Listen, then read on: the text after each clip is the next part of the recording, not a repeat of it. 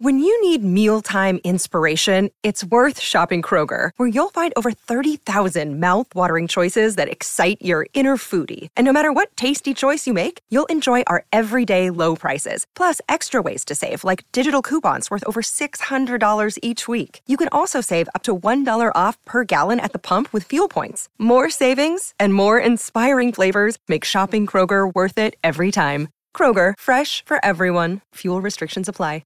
Another day is here, and you're ready for it. What to wear? Check. Breakfast, lunch, and dinner? Check.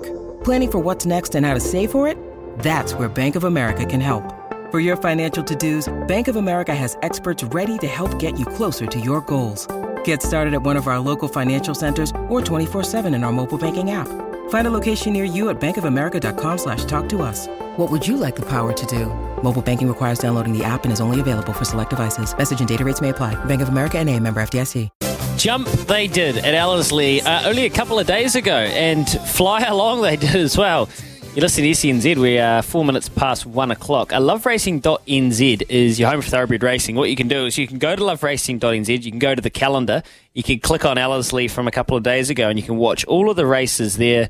They have the times, the sectionals, all of that good stuff to find out exactly how quickly they did go. And to talk about it a little bit more in depth now, we've got Stephen Hunt, our friend from the TAB. He sets these markets in this part of the world, well, they're at Ellerslie anyway, and would have been really interested to see how the track played, being a racing enthusiast himself. Afternoon, Hunty. How did you soak it all in on Sunday? Morning, Louis, or afternoon, should I say. Yeah, it's flying through the day. But, look, I thought it played very well, the track. Look, there was a bit of trepidation heading into it. But I thought overall the track played well. Yeah, it played a touch biased, but you got to remember the rail was out significantly, I think 7 or 8 metres from memory. And tempo related a lot of those earlier races, in particular the Salva, was very much a crawl and sprint home. So, yeah, those two factors into play. I thought the track played extremely well, and let's bring on a fortnight's time for the grand final. Yeah, I think we cannot be confused about the track being a little bit on pace and try and say that that's got anything to do with the sample size of the one Strathair meet we've had in New Zealand. We know what happens when the rail goes out 7-8 metres at any venue.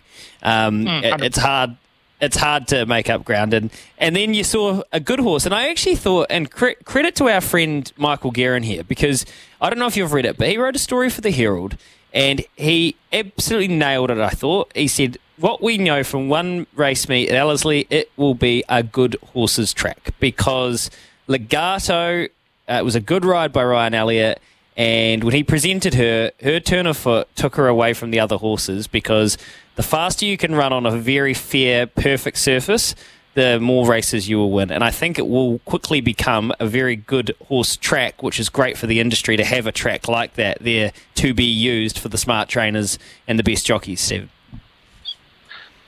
100%. I think that's the key going forward. That you can look and invest into these markets, Ellerslie, when there's a meeting ahead, and punt with a little bit of confidence, knowing that the track's not going to deteriorate regardless of the rainfall that may happen leading into a meeting, and that can only be a bonus for turnover for form analysts 2 or 3 days out. And that was shown on the weekend on Sunday. Not that they had rain leading in, but look, the track presented well, it played well.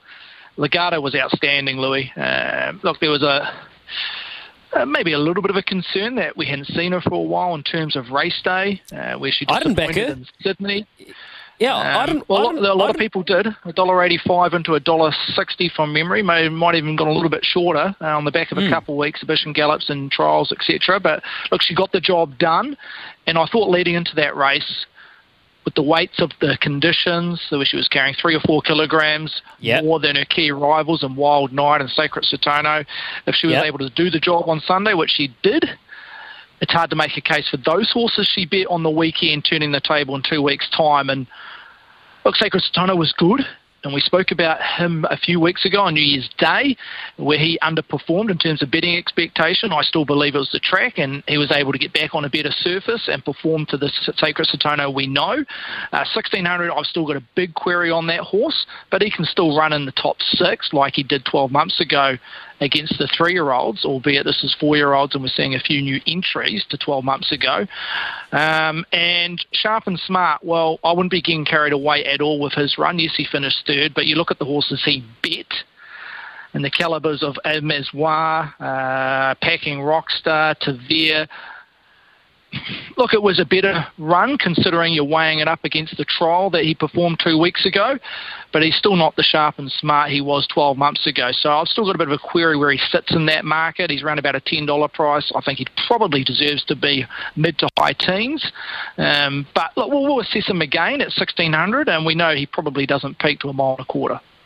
Yeah, $1.60 now you've got Legato in that Karaka Millions market. We were talking about it, well, we've been talking about it here on SENZ when she was kind of closer to $4, $3. We've been following that close in, but look, the reason I didn't back her is because, and it was no knock on the horse, if she was ever going to be vulnerable, it was then. Yeah, she had that weight disparity. She was coming back. They've got 5 runs, I think, planned for her this preparation. There's no plausible reason for her to be anywhere near 100%, but she's just such a big, strong horse with a turn of foot, and big, strong horses with a turn of foot get better the further they go into that middle distance range. I can't see her being beat at Ellerslie.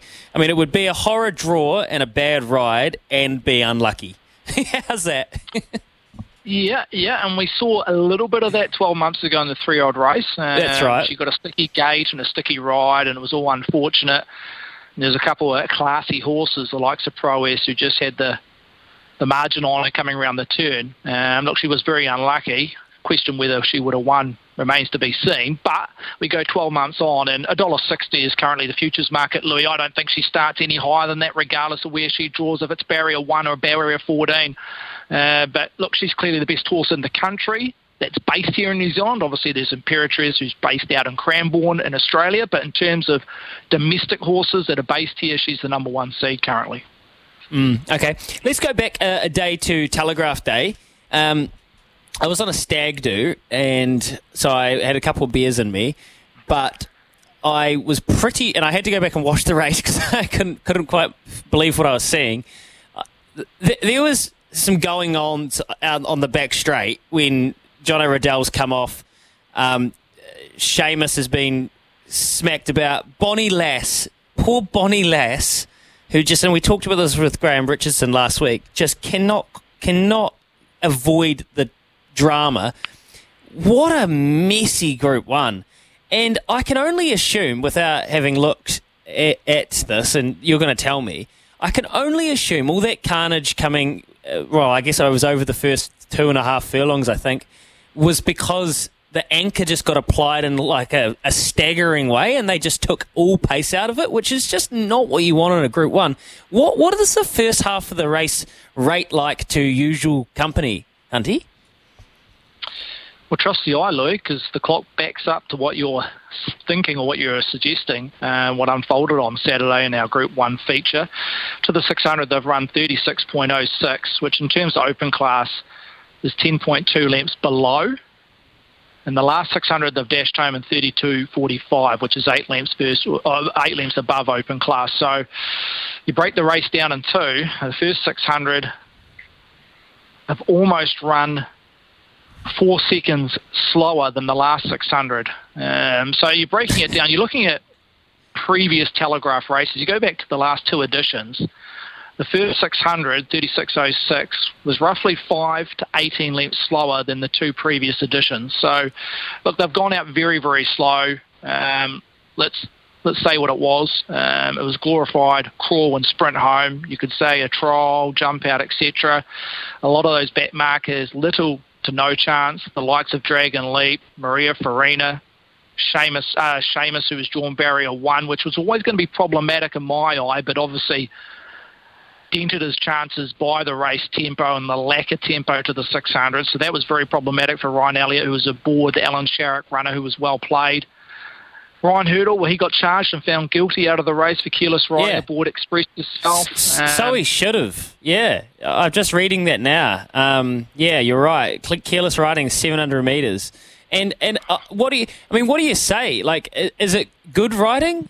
Because Express Yourself then dashed home and had every possible. Is it good riding from himself and Sam Spratt to be able to put the anchor on, or is it not what you want in a Group 1 race? it's obviously not what you want because it breaks down 90% of the horses having zilch chance. And that's not what you want to see. You want to see the best horses win our elite races.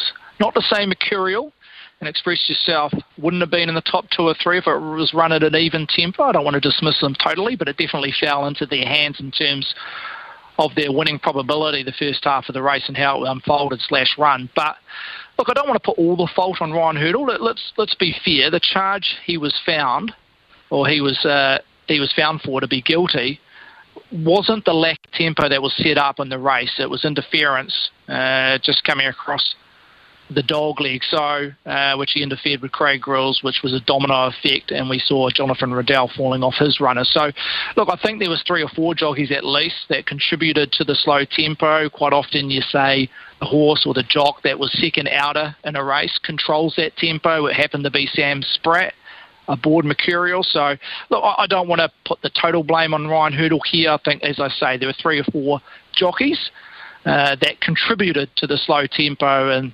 what unfolded. Well, I'm just hoping, Louis, you backed up better than some of those horses come after the weekend. Well, yeah, to be fair, I was pretty ran into Craig Baker in the birdcage during the bent down on one knee Ben Masters 1500, and Craig looked at me and I looked at Craig and I said, don't ask. Just don't ask. Let's just move on with our lives, shall we, Craig? It is interesting reading here the stewards report for the Telegraph. Really, really interesting. A lot of horses over raced, but it's a basic novel. It is. So much to get through. There is. It's fascinating. Lots of excuses, and but look, good on Marshy. He's got a Group 1, and good on Sam Spratt.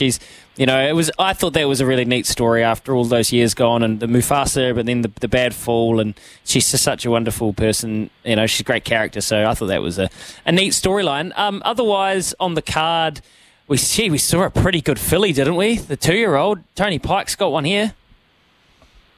Yeah, KX Mile. She's a ripper. Oh, I love this filly. Look, she ran an okay number on debut. The form had stacked up through a few horses that finished in behind her. I love her pedigree. It's one of my favourite families in the stud book. You go back to Swords Drawn, Vigor Winner, Illumination, who Stephen Marsh used to train, and then you go back to the third, the Impalia by Last Tycoon. She was a gun mare, and she left the horses like Dr. Green, etc. So, look, it was a fairly cheap buy. I think roughly around 50-odd K a couple of seasons, or like this time last year when it went through the sales. I think the unfortunate thing, Louis, is this horse is not eligible for the Karaka Million purely because the original owner was hoping this horse would race in Singapore, and we know what's unfolded over in Singapore in the last 12 months in terms of racing, finishing up basically. So, negative for that particular owner. But obviously it has to be a positive for Tony Pike, because I think whatever this horse does as a juvenile, you go on pedigree, being by Saxon Warrior, who's the son of Deep Impact, this horse is going to make a ripping 3-year-old. So I just feel whatever it does in the next 2 to 3 months is a pure bonus. They'll probably go through the lines of freshening this horse up now, Louis, now that it's not eligible for Ellerslie at the back end of the month, set it for Matamata, for the Matamata breeders, and then look for the Group 1 at Ellerslie over their Auckland Cup Carnival / Derby Carnival. So, she's a ripper. Look, the numbers were solid. If she was in a Karaka Million, she'd be definitely in the top 3 or 4 in the market. Probably a couple of lengths off the Eclipse, what we saw on New Year's Day at Pukekohe. But, I just feel she's got a lot of progressive nature about her, in particular when we see her as a 3-year-old. Okay, it was a good weekend for Tony Pike, actually, because Impendabell ran a belter, and I said the market really liked Impendabell as well, and then he obviously had a couple of winners. I think he did anyway at Ellerslie. I know he won the last with Rudyard. So the Levin Classic actually turned out to be a really good race. You had horses like Certainly flashing out wide, and sure enough, Opie got Contessa into the perfect place.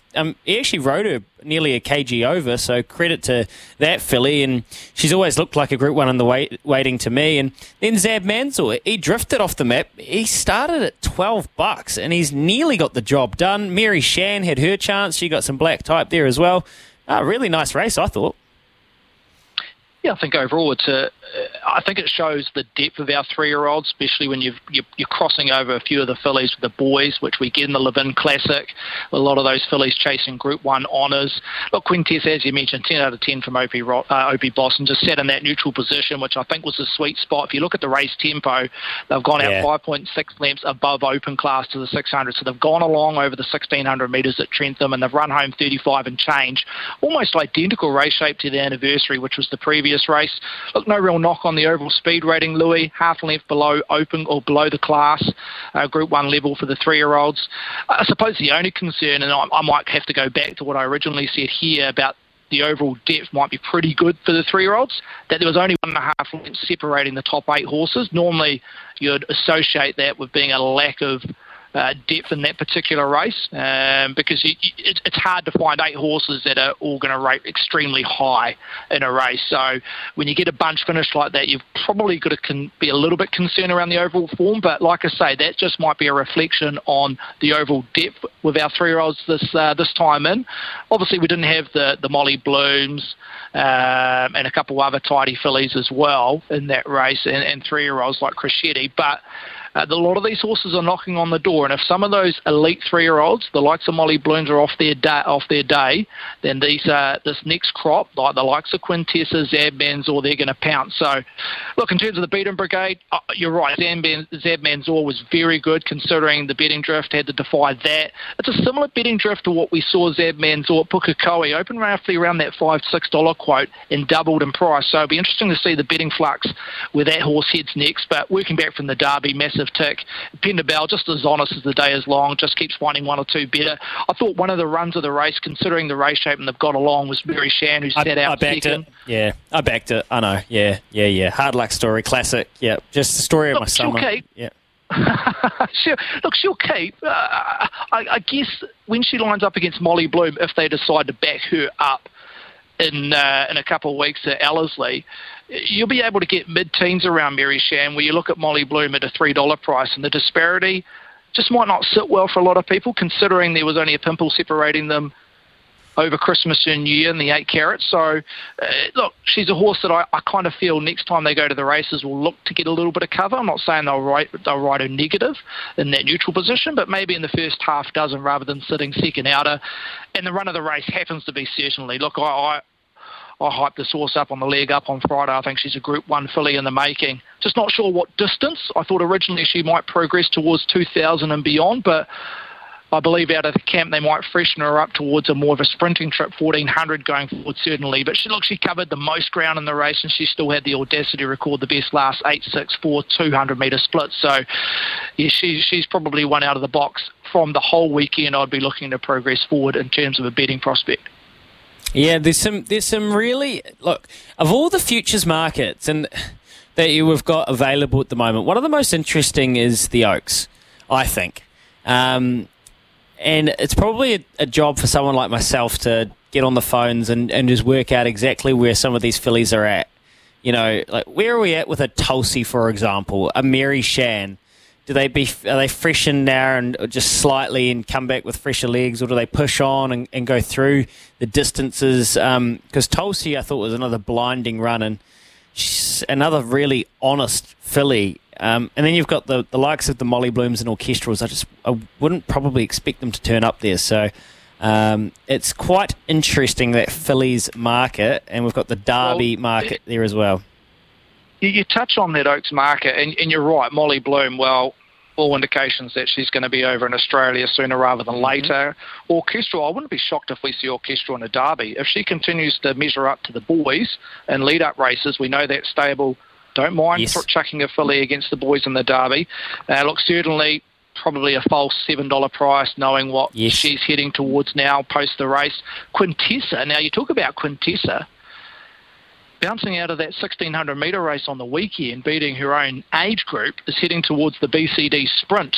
That's the word out of the Te Akau team. So you add her to the likes of Crescetti and Whiteack, Babylon Berlin, if they decide to go there, Dragon Leap, Sacred Satono, that could be the race of the summer. So you had a couple of 3-year-olds, the likes of Quintessa and Crescetti, who heads the market roughly, I think, around a $3 price.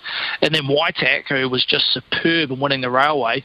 That's mouth-watering for Butch Castles and the team at Te Rapa.